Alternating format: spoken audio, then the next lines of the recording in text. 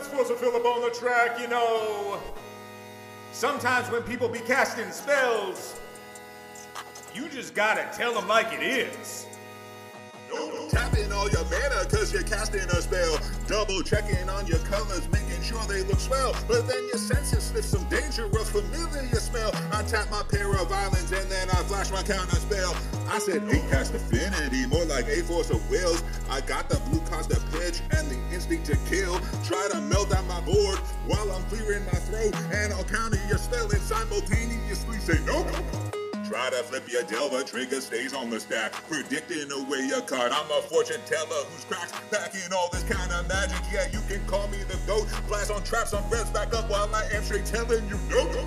Entreating the angels, what it do for some feel. My force of negation, encapsulating all the haters who waiting as I bait them to play around daisies, but they miscalculating. Cause while they straying, I'm staying to prey on them, and I tell them no.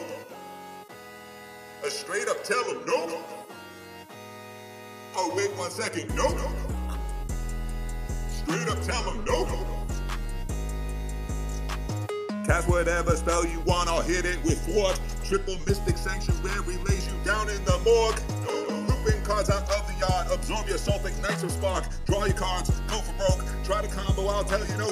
Getting frisky with your mana, but in response I'll make you stand there. And when you say that I got lucky, in response your deck is clunky. Sucks to suck, but that's what you do. Confirm suspicions, get a clue. Veil of Summer, that's so cute. Swans are singing, flock of tutus, loading up the stack like we was making some nachos. Fluster storms are coming, best be grabbing your poncho. If you try to come at me and then you acting all macho, I'ma slip through space up in your face and lick my lips and tell you straight no. Straight up tell you no. Wait 1 second, no. I straight up tell you no. Straight up tell you no. Wait 1 second, no. I'm just saying, if they be casting up spells, you gotta tell them like it is. No. They ain't resolving no spells. Wait 1 second, no. I straight up terminus the shit out your board. I straight up tell you terminus the shit out your board. Wait 1 second, no. Don't be coming at me casting spells. Straight up tell you no. Hello and welcome to Eternal Durdles. I'm your host, Zach Clark, and with me as always, Phil Bleckman. Phil, how's it going, man? With you as always is Phil Bleckman. Zach, how's it going, man? I'm doing good. Pretty slow week for Magic news. Initially I wanted to I think that I wanted you to kind of extrapolate on the like ABC deck building and how that works, but you had an idea of talking about controlling the narrative and what that means as far as like in terms of sideboarding and deck building and stuff like that. So I think that's probably the better way to start, but I do eventually want to have that like master class on ABC deck building. Yeah, at some point we have to find time to write it all out. And, actually have a thing that people can refer to.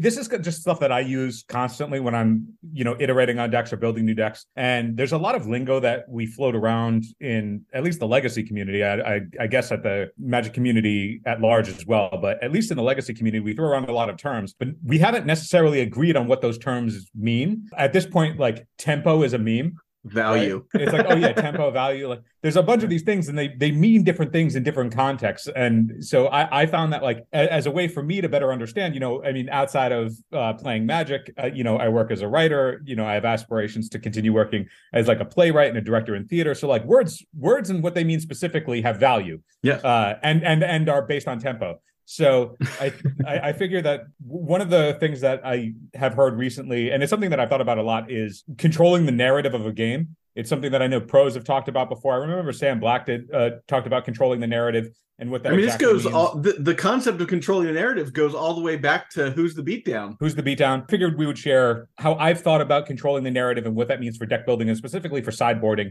in certain matchups. So I figured that would be valuable. So let's dive in. Well, before we get too far into that, I want to talk about some goings on with the podcast and stuff like that. One, we are currently no longer sponsored by Moxfield, and that's actually, in a way, that's kind of a good thing. What's happening over at Moxfield is the guys at Moxfield have taken that and they have taken a break from sponsorships because they've turned this into their full-time job. So they need to like pull resources and everything to make the site as good as possible. One of the guys, he's done. He's quit his job. He's now Moxfield is what he does for a living. We fully support what's going on with that. A great way for you to support them as well is to hit them up on their Patreon if you want to. If you've gotten some value from Moxfield, that's a great way to help out the cast, us as the cast, and help out Moxfield as well. As always, you can reach out to us on Discord and whatnot and talk more about it. But you can also, if you're financially inclined to support us on Patreon, we always appreciate that. It's at patreon.com/EternalTurtles. Liking, subscribing, comments, all that stuff is we firmly appreciate that. I think that's all I'm going to talk about on that front for the rest of the episode. I'm going to assume that you guys are already on board with liking, subscribing, commenting, all that stuff.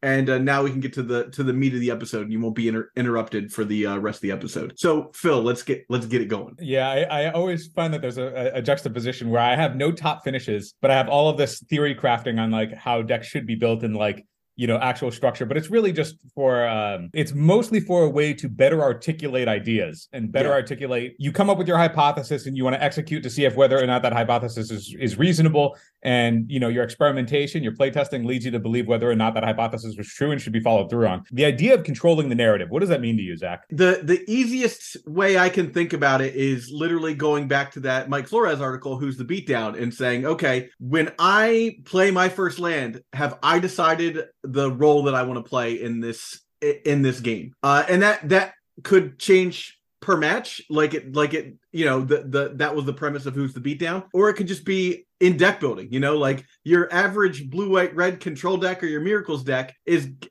going to try and control the narrative by playing a control style board presence. But that's not always the way things work out for a lot of other decks. And so I want to expand on that, because I think the idea of knowing what your role is in a matchup or at any given point in a matchup versus what the narrative is, it can get murky. It can get a little bit conflated. So that's why I think that this will be valuable, because it'll delineate between what those things are. So yes, if you are if you're me and every single time you sit down at a table, you're playing Miracles, you are assuming that you are the control player in the matchup, regardless of what the matchup is. You're in the blind, you're setting yourself up for that. However, when thinking about what is the narrative of the game, part of that can come from your construction in your deck building. So, for example, if I'm playing Miracles and I have a suite of counterbalances in my deck, and I've designed my deck around counterbalance with a set number of CMCs at 1, 2, 3, 4, etc., to balance that out, to figure out, okay, I'm trying to attack the meta at this position, then I'm assuming that I'm going to be able to control the narrative of the game is going to be dictated by counterbalance. Does that make sense?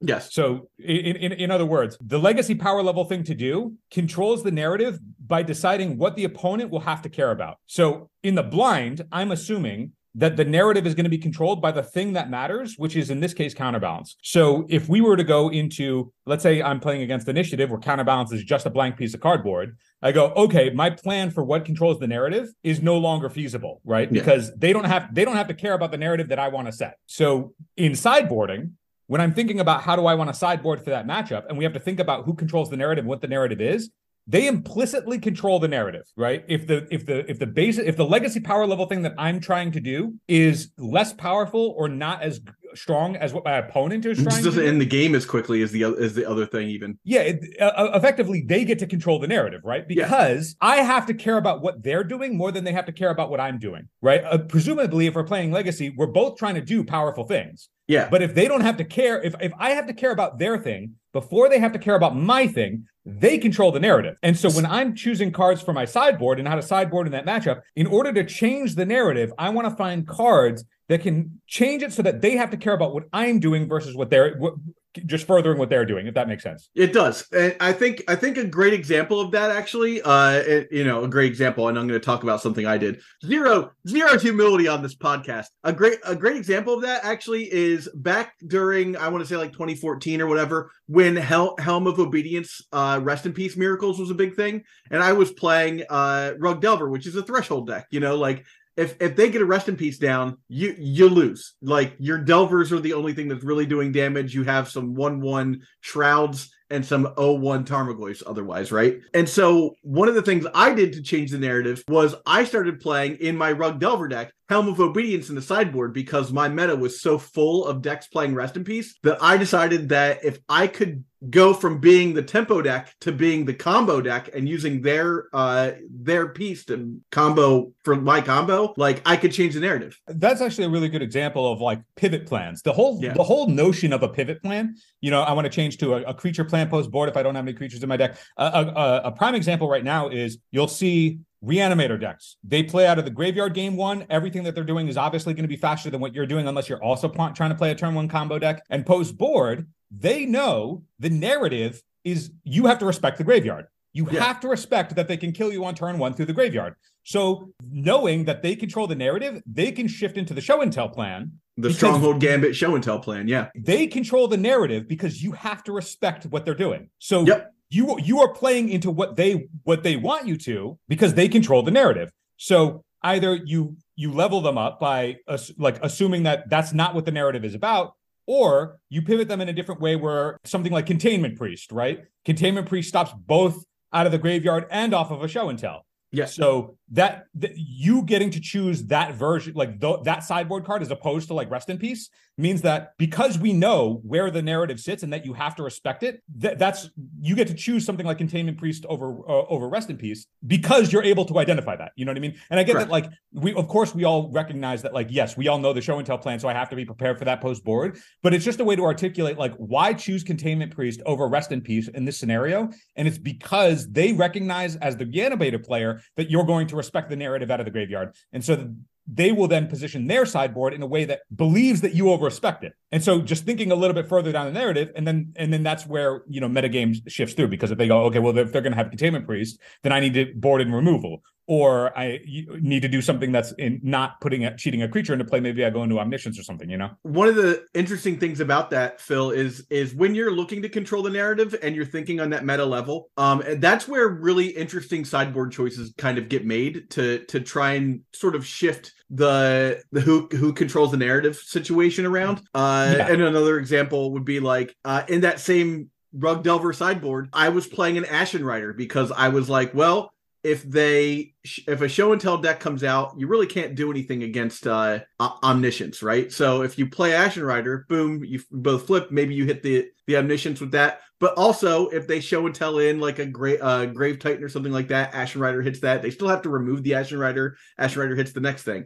Not exactly the sort of thing you would think to see in a Rug Delver sideboard, but in a circumstance where you're trying to control what is happening in a game and trying to flirt with what your opponent thinks they know about your deck, things like that can subvert is the word I'm looking for. When you're trying to subvert what your opponent thinks you're capable of, changing those up is actually often, in that term, controlling the narrative, can shift the game completely. That's helpful in that when you go back to deck building an idea in general, your first deck building idea, what you want to do. That's why it's important when we talk about having the legacy power level thing to do. That's why it's important to have one. You need to have a legacy power level thing to do, because if your opponent doesn't actually have to respect anything, you will have no grounds to ever control the narrative. And so how then do you appropriately choose cards to play if you don't have a means of doing that? That means then you're setting yourself in a position where you always have to play to their narrative, and then they will get to outplay you, because you will have to think about playing around things that you otherwise wouldn't have to if you controlled the narrative. I imagine this is also similar why anybody who's ever played lands, it becomes a compelling deck that people commit to forever.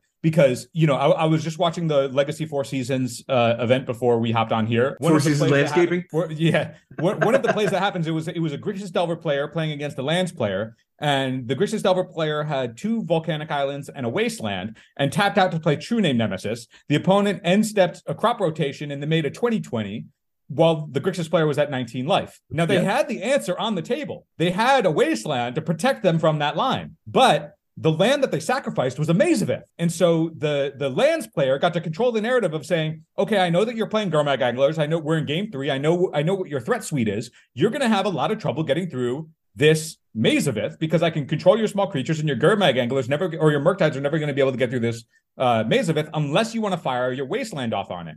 Yeah. And instead of doing that, the Grixis player was like, okay, I'm just going to play this TNN, ignore the Mazavith, and then they got to make a 20/20 with a Wasteland sitting on the table that was tapped. Now, that type of positioning, now granted, you have to have the tools for it, but that kind of positioning is controlling the narrative, right? The lands player presented the narrative is this Maze of Ith matters. And so the Grixis player played into that narrative and was like, okay, I'm going to outplay that. But if we know going in, if the Grixis player had the sense that, okay, they don't have a 2020, I'm in no fear of dying right now because I have this wasteland on the table, which means I control the narrative. As the Grixis player, I have this wasteland, and if my opponent wants to make a 2020, they will not be able to do so as long as I have this wasteland untapped. I control the narrative. Yeah. By tapping out for the TNN, they handed control of the narrative over to the lands player. Now, the lands player needed to have the resources in order to capitalize on that moment, but they did. But they would not have, even with the resources, it wouldn't have mattered had the wasteland remained untapped. Now, that's a choice that's made in game where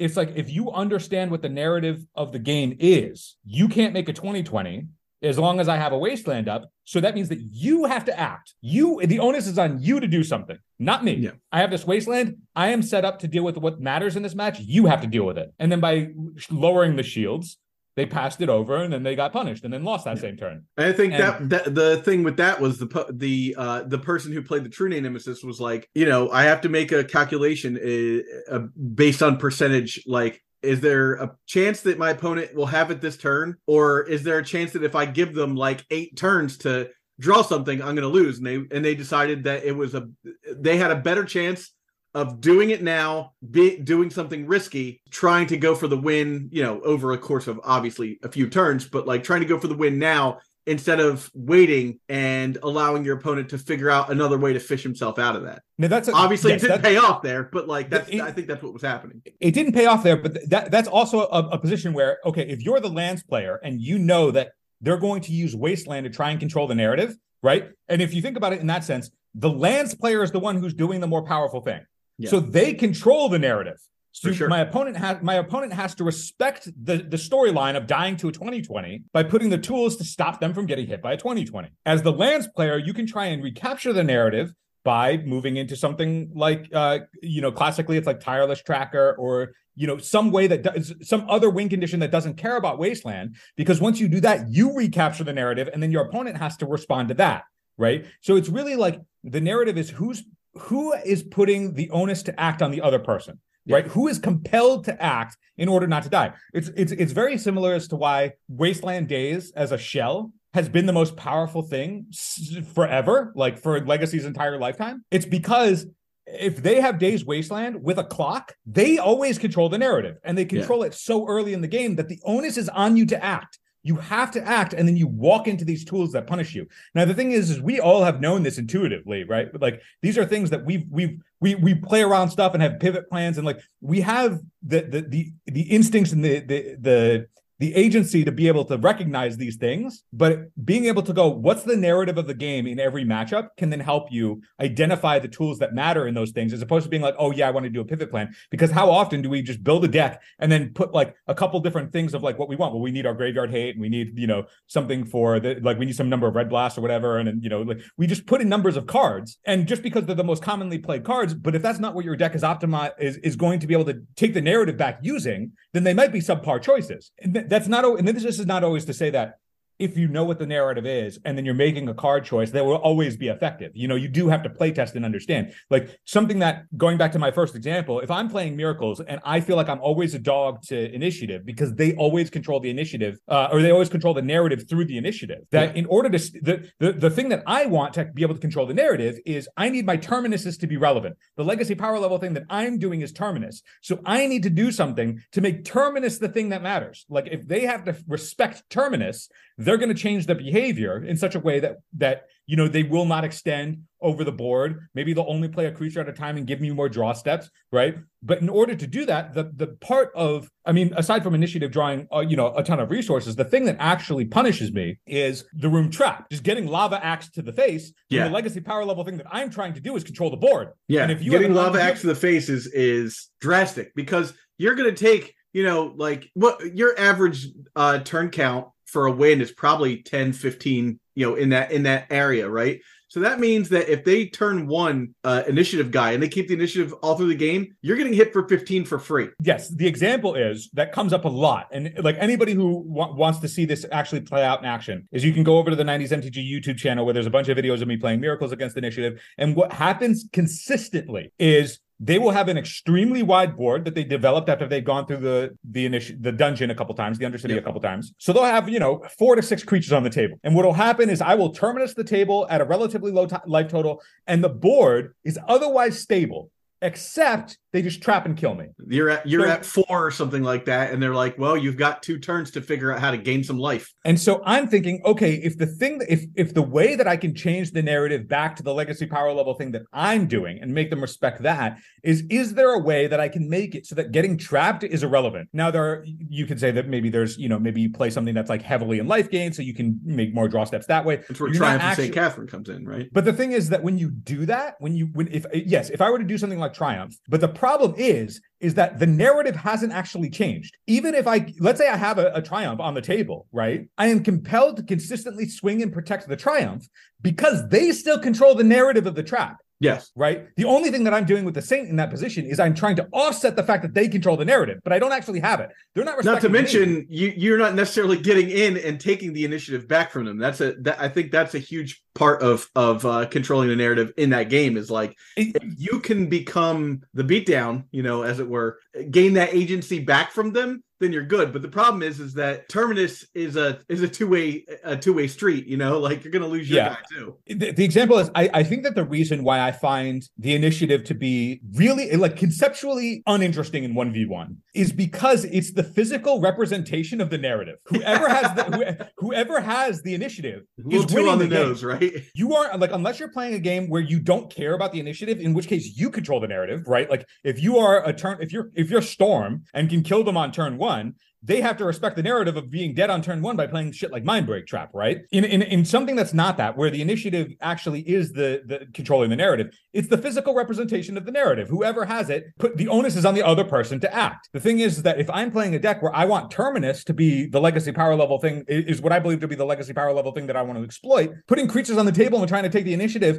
with Terminus is not a cohesive plan. Like that's not a coherent thing to be doing. I'm thinking either it is effectively soft banned, right? Like what I want to do is effectively soft banned, and I need to choose another deck because I can't ever actually control the narrative in this metagame. Or what are tools that I could potentially use and playtest to see if I can retake the narrative? I can take control of the narrative again. So something that I is on my Moxfield deck list right now is I have a couple of Ruined Halos in my sideboard. This will likely be a failed experiment. But when I had some people who have been following my Moxfield and they go, Phil, what the hell is Ruined Halo for? I go, well, Ruined Halo is for the initiative matchup. The Undercity is a card that I can name. It's not a token. So we've done the rules. We've checked the rules. I can name the Undercity, which means that I have protection from the Undercity. So you can't trap me. It is 5 damage. It's not loss of 5. It's not loss of life. You have to target a player. Player loses 5 life. So Ruined Halo gives me protection from trap, right? All right. So if the trap is what was controlling the narrative,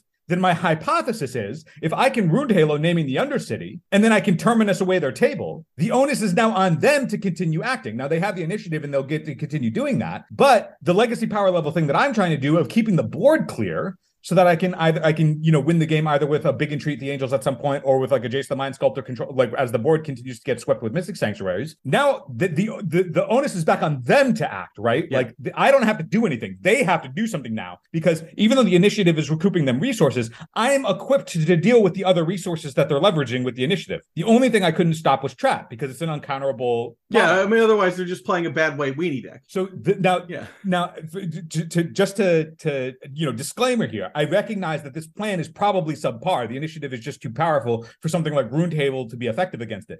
But the thought process behind the choice of Ruined Halo is through this idea of being able to understand what's the narrative and how do I take it back, right?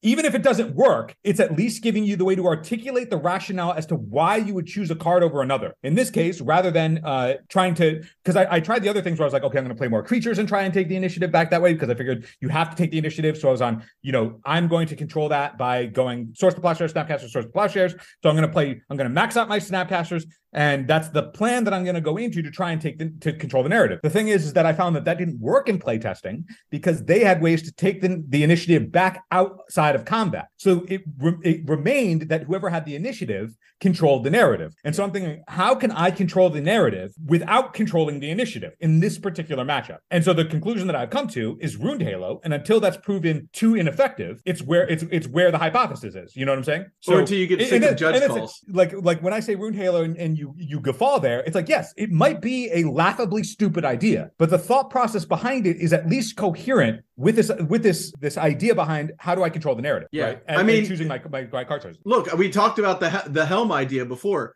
Completely stupid. But you know what happened, Phil? People stopped playing, citing in Rest in Peace against me because they knew specifically Zach Clark, the player at this local, would have a helm. And if he just spent his ponders and brainstorms setting himself up to like get 5 lands and a helm with counterspell backup, there was not a lot that they could do. Now, Zach, you've transitioned me into the next thing that I wanted to talk about with about the narrative. Perfect. And how to control the narrative. The idea of controlling the narrative in particular matchups in a vacuum is cool, right? Totally kosher. You want to be able to identify that with the deck that you're trying to play, because if you want to become a master of a deck, understanding the narrative of your deck versus every other deck in the field is important, and understanding what that is gives you a level up in the mastery of the deck that you're playing. The narrative, however, will change from meta to meta. Exactly. Because if it is believed in the show and tell matchup that they pivot into specifically show and tell out of Reanimator, so I should say the Reanimator matchup, the metagame at large, and the Reanimator player knows that the metagame at large knows that the pivot plan is show and tell, then the way to recapture the narrative is, okay, I'll play Arcane Artisan and just get around all that hate that you're playing, right? Yeah. And then the meta will evolve. And as long as you're in tune with what the meta is and where those card choices currently sit, you'll be able to identify those choices. And that's where the churn should ideally come in with your card choices out of your sideboard. And that's where you get into the whole subverting the expectations thing that I was talking about before. And then that's where effectively attacking a metagame can really come into play. Because if you have a really good grasp of what the metagame is, and by metagame I don't mean like the top decks, I mean like of the decks that you expect to run into at a tournament, that you will identify what is the things that they are likely to be playing, and then I can make my card choices based on that to control the narrative in that matchup with the deck that I'm playing. Not just getting in reps, but getting in reps in that scene. So like, yeah, at your local, X, Y, and Z decks are going to be there, but like, if you're able to go from like, one of those ways was when I went to that vintage event in like the summer, and because vintage events are kind of few and far between, there was another one a couple months later where I looked at what was going on with my deck and looked at like what worked, and I was able to say like, okay, like if I'm seeing the same sort of decks for the most part, and like vintage is a great example because not a lot changes in 3 months. I can be like, okay, Collector Ulf was definitely the vintage level power thing to do, right? And then I just made sure that my deck was stacked with Collector Ulfs, and I basically ended up, I went almost I think I lost one match until the top 8. I think that vintage, there's an example in vintage. Now, correct me if I'm wrong, because I'm not a vintage aficionado, but my understanding as to an evolution of a deck that came out of controlling the narrative, the Bazaar Baghdad decks are really powerful, right? Mm-hmm. And the way that people would beat the Bazaar Baghdad decks is by playing a bunch of Tabernacles, because the whole crux of Bazaar is you'd only play one land. You wouldn't be able to actually produce any mana, and you were just cheating a bunch of creatures into play. So a free like a Tabernacle on the table costs 0 mana, and theoretically sweeps their board because they don't have any mana to pay for the creatures.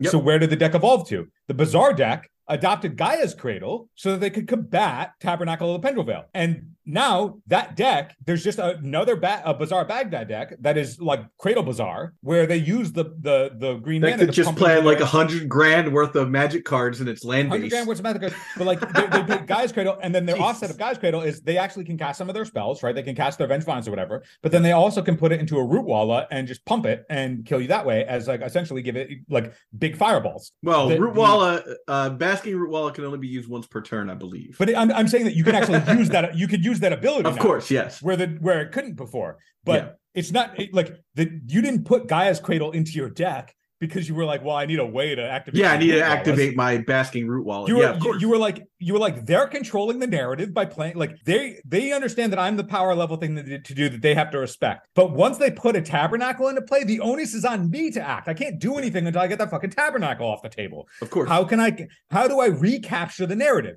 And they're not going to be playing Wastelands. If I play a Gaia's Cradle that effectively turns off a Tabernacle and it's legendary and they can't have a second one, then until the onus is then back on them to do something. They either have to Wasteland and target the Gaia's Cradle, or they have to wrap the table again. But if that's the case, I'm designed to rebuild. So the onus is on them to figure it out. You have the narrative. They got to do something. Yep. And now that's just a deck. That just like the evolution of the deck came because they wanted to recapture the narrative. Now, is that necessarily always going to be right? No, everybody's deck is going to be different. People are going to be playing on different levels. And hopefully you are on the highest level figuring out, okay, how do I control the narrative in every matchup I walk into? But the evolution of a metagame came because people were trying to figure out, how do I control the narrative as this deck, as this archetype? Yeah. I think that sort of goes back to that sort of encapsulates the whole like understanding your metagame and like, and like I said, that could be local. That could be like, this was on a national scale. The beauty of specifically Legacy and Vintage is that so few, over the course of like, let's say like one standard block, right? So few matches are played in comparison that it's very easy to get a feel, at least regionally, for what's going on. So like if I were to look at the metagame for SEG, and I really feel like you have to play through those things to really understand what's going on. And then I move to, like the Richmond is in like April or something like that, right? And I have a pretty good idea of what the metagame's like. And then I can build my deck to control the narrative when we go to Richmond, right? Yeah. I mean, for sure. Having a sense of like the region that you're playing in, and having experience on the ground, if you will, right? Yeah. Like you can be as technically proficient as you want in mission control, but you're not necessarily going to know what combat on the ground is like until you've been in combat on the ground. And I think that's specifically where MTGO sort of screws people, is because I feel like you just don't get the same amount of deck variety on MTGO as you do at an SCG event. Yeah. I mean, even though the goal of war is going to be the same no matter where you are, how you go about fighting that war is going to be different in the jungle versus on a beach. Perfect. Yeah. It just requires different tools, and knowing what ground you're actually playing on is important. I think that the last thing that I want to say about the narrative is having something like this to be able to articulate what you already have an intuitive sense of for playing the game for so long is beneficial if you're trying to A, improve a deck, and B, not get tired of a deck. Every single time I play on 90s MTG, and if I'm looking at the comment section, everybody's like, man, love that Phil just refuses to give up on Miracles even though it's unplayable. It may be unplayable, but until I exhaust until I exhaust all of the possibilities of being able to take the narrative back and all the matchups that are giving me problems, it makes it so it's exciting to still continue also it's a fun puzzle to work out. If you're not like bleeding $15 every week and you like need that money, it's a fun puzzle to solve. Knowing and being able to identify these types of things in your deck building, like how do I control the narrative in any given matchup, is also how somebody can just become a better tuner. Yeah. Everybody in the community, somebody will be like, "Are you a better deck builder or are you a better tuner?" And people would be like, "Oh, I'm way better at tuning." Or somebody will be like, "I'm way better at deck building." And it's like, well, if somebody has a grasp of deck building theory, whatever they happen to be building it off of to give themselves a means to measure something against, right? Like the only reason that you would have like the whole concept of ABC deck building, it's not like there aren't other ways to build decks. I think that ABC deck building has just like been a reasonable way for me to make measurable changes against over time. As long as I can, if this is a structure that makes sense, the recipe of how to make a cake is the same. I can try different frostings, but I can't try frostings if I don't have cake, Yes. And so there's tons of different ways to bake a cake, and then you can put different frostings on those different cakes. But like, until you know how to bake a cake, who cares if you have frosting? I mean, I'd have to fact check that. I've never baked a cake in my life, but I'll agree with you for now. But then conversely, if somebody goes, "Oh man, I really know how to tune. I really know how to identify a metagame and then make adjustments." It's like, well, if you're playing a certain deck and then can tune that deck, then you intuitively are understanding what the narrative of the deck is against everything that it's likely to come up against. And you're changing your tools for those things by tuning the deck, which effectively means that you've identified how to control the narrative in given matchups, and then you're figuring out, okay, through your sideboarding, here's the cards that I need in my 60 against this type of deck in order to control the narrative to a victory. Having the articulation for those things to be able to make measurable changes against, that's the key thing here. Is like all of this stuff doesn't mean anything If you can't make measurable changes, this card worked or didn't work because the structure that I put it in was this, and it didn't pan out because of this thing that happened to it in playtesting. And if you can't identify those things, then you don't actually have a conceptual understanding of why that card worked or it didn't. And if you don't understand that conceptually, then you may not be in practice executing it to its fullest potential. So you might be leaving percentage points on the table for an idea that could work, and you're just not leveraging it in the ideal way because you're not maximizing it in the structure of how the deck is built. That's where it's like if you are able to articulate and identify these things in your deck building and in play testing, the relative changes that you can make from build to build will be way more effective, or should be way more effective, than if you were just throwing stuff against the wall and trying to go by feel. Anyway, hope that's helpful. Yeah, I think that's a great place to leave it off. Once again, if you can like, subscribe, comment, all that stuff. Again, I'll be giving out some cards. Let me grab some real fast. This week we're doing 1998, 1995. How many more do we have? How many more of these do we have? Like 10. Oh, wow. We got a lot. Oh, 30 cards, man. For WotC doing this whole thing where, they charged $1,000 for 4 packs or whatever at 30th, and it was a total ripoff. For this one's going the distance, man. This is the one thing that's great about this. A lot of people haven't realized, and the people who've received them, this is 2002. We're doing as well. Something a lot of people haven't realized about this, which is it just makes it great for us. Postage is expensive. If you're to ship like a box to somebody, or if you want to like make sure the card gets there. One of the great things about this is like, this is hermetically sealed. Like I shoved this into a top loader. I put this into an envelope. I put like a stamp on it, and it makes it there. Everybody who it's made it there so far, I just, you make sure that structurally speaking, it's not going to like fold or anything, but it's just a nice little like addition. And like, we don't have to look at these. And I think I don't remember, but one of these is a foil. That's apparently what Dom was saying. Yeah. Dom won the Chrome Mox. So yeah, Dom won the Chrome Mox. So, and by the way, if you've already won, that doesn't stop you from winning again. I'm not like, I don't have time to keep track of that kind of thing. And 2008 is going to go to one of our Patreon supporters. That said, thank you for watching, listening, subscribing, liking, commenting, all that stuff. Don't forget, you can pick up our What It Do t-shirts. It's over there. Our Side of It Emboss t-shirts and the classic Eternal Durdles t-shirts over on our shop. All those links are below. Thank you so much for watching, and we'll catch you next week. What up, it's Forza Phillip on the track, yo. There's a new queen in this game. She go by the name St. Catherine. Miracle trigger on the stack and casting it. Just like time St. Catherine's happening. 5-5 life link, think of flash it in. Trying the truth, we both voracious. Oops, my B, I meant voracious. Honestly, my deck's predacious. My miracles are so salacious. Get your heart in public, ostentatious. 40K, that's Warhammer. In the Church of Force of Phil, they clamor for his deck list. Cause they're so enamored. Cause it mashes like the Brits that's bangers. I correctly cast predictor plan to counterbalance all your tricks you jam. Determine this, your boy, your lands are stranded. I'll throw your face and then I'll snap a candid. Presidium Protectiva. That's St. Catherine's flavor feature. Shuffle 6 cards right underneath her. She's Ethereum. I'm Tez the Seeker. I'm Botticelli. She's Primavera. I'm Monet. She's Folie Bergère. I'm Renoir. She's Grenouille. I'm Matisse. She's Bernard de Vivre. I'm Goya. She's Tormaquilla. I'm Van Gogh. She's Mona Lisa. I'm Rembrandt. She's the Thunderbera. I'm Dukes on Twitch. She's the Painslayer. Warhammer. Those were art bars. Like an artist, I draw cards. Illustrator. I'm illustrious. I'm a writer. Here's a plot twist. Miracle St. Catherine. Like a javelin to the abdomen and the tops of it. She's a deadly sin. She'll string you out like a violin. She's sticky like a goblin on the battlefield. She's residing in, no denying it or defying it. Time to resign the game and sign the slip. She'll beat you down with a cape and shield. She'll steal your life and then make you feel so sad and lonely and so defeated. You'll beg for mercy, wish you'd conceded, but you had your chance. That's in the past. This game was over when it came to pass. Your fate was sealed right from the start when I miracled this work of art. Miracle St. Catherine. By design, she's so sublime, turning water into wine. She overhauled the archetype.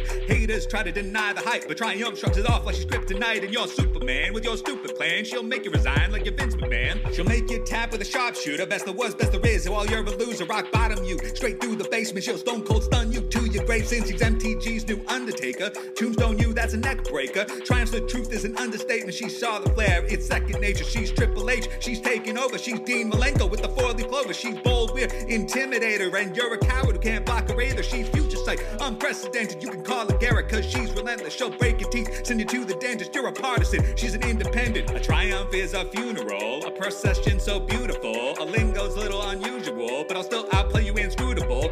Magic, the gathering is not magic. St. Catherine, the red zone's a labyrinth for your creatures inadequate. Miracle St. Catherine, like a javelin to the abdomen and the tops of in. She's a deadly sin, she'll string you out like a violin. She's sticky like a goblin on the battlefield. She's residing in, no denying it or defying it. Time to resign the game and sign the slip. She'll beat you down with a cape and shield. She'll steal your life and then make you feel so sad and lonely and so defeated. You'll beg for mercy, wish you'd conceded, but you had your chance. That's in the past. This game was over when it came to pass. Your fate was sealed right from the start when a miracle this work of art. There's a new queen in this game. She go by the name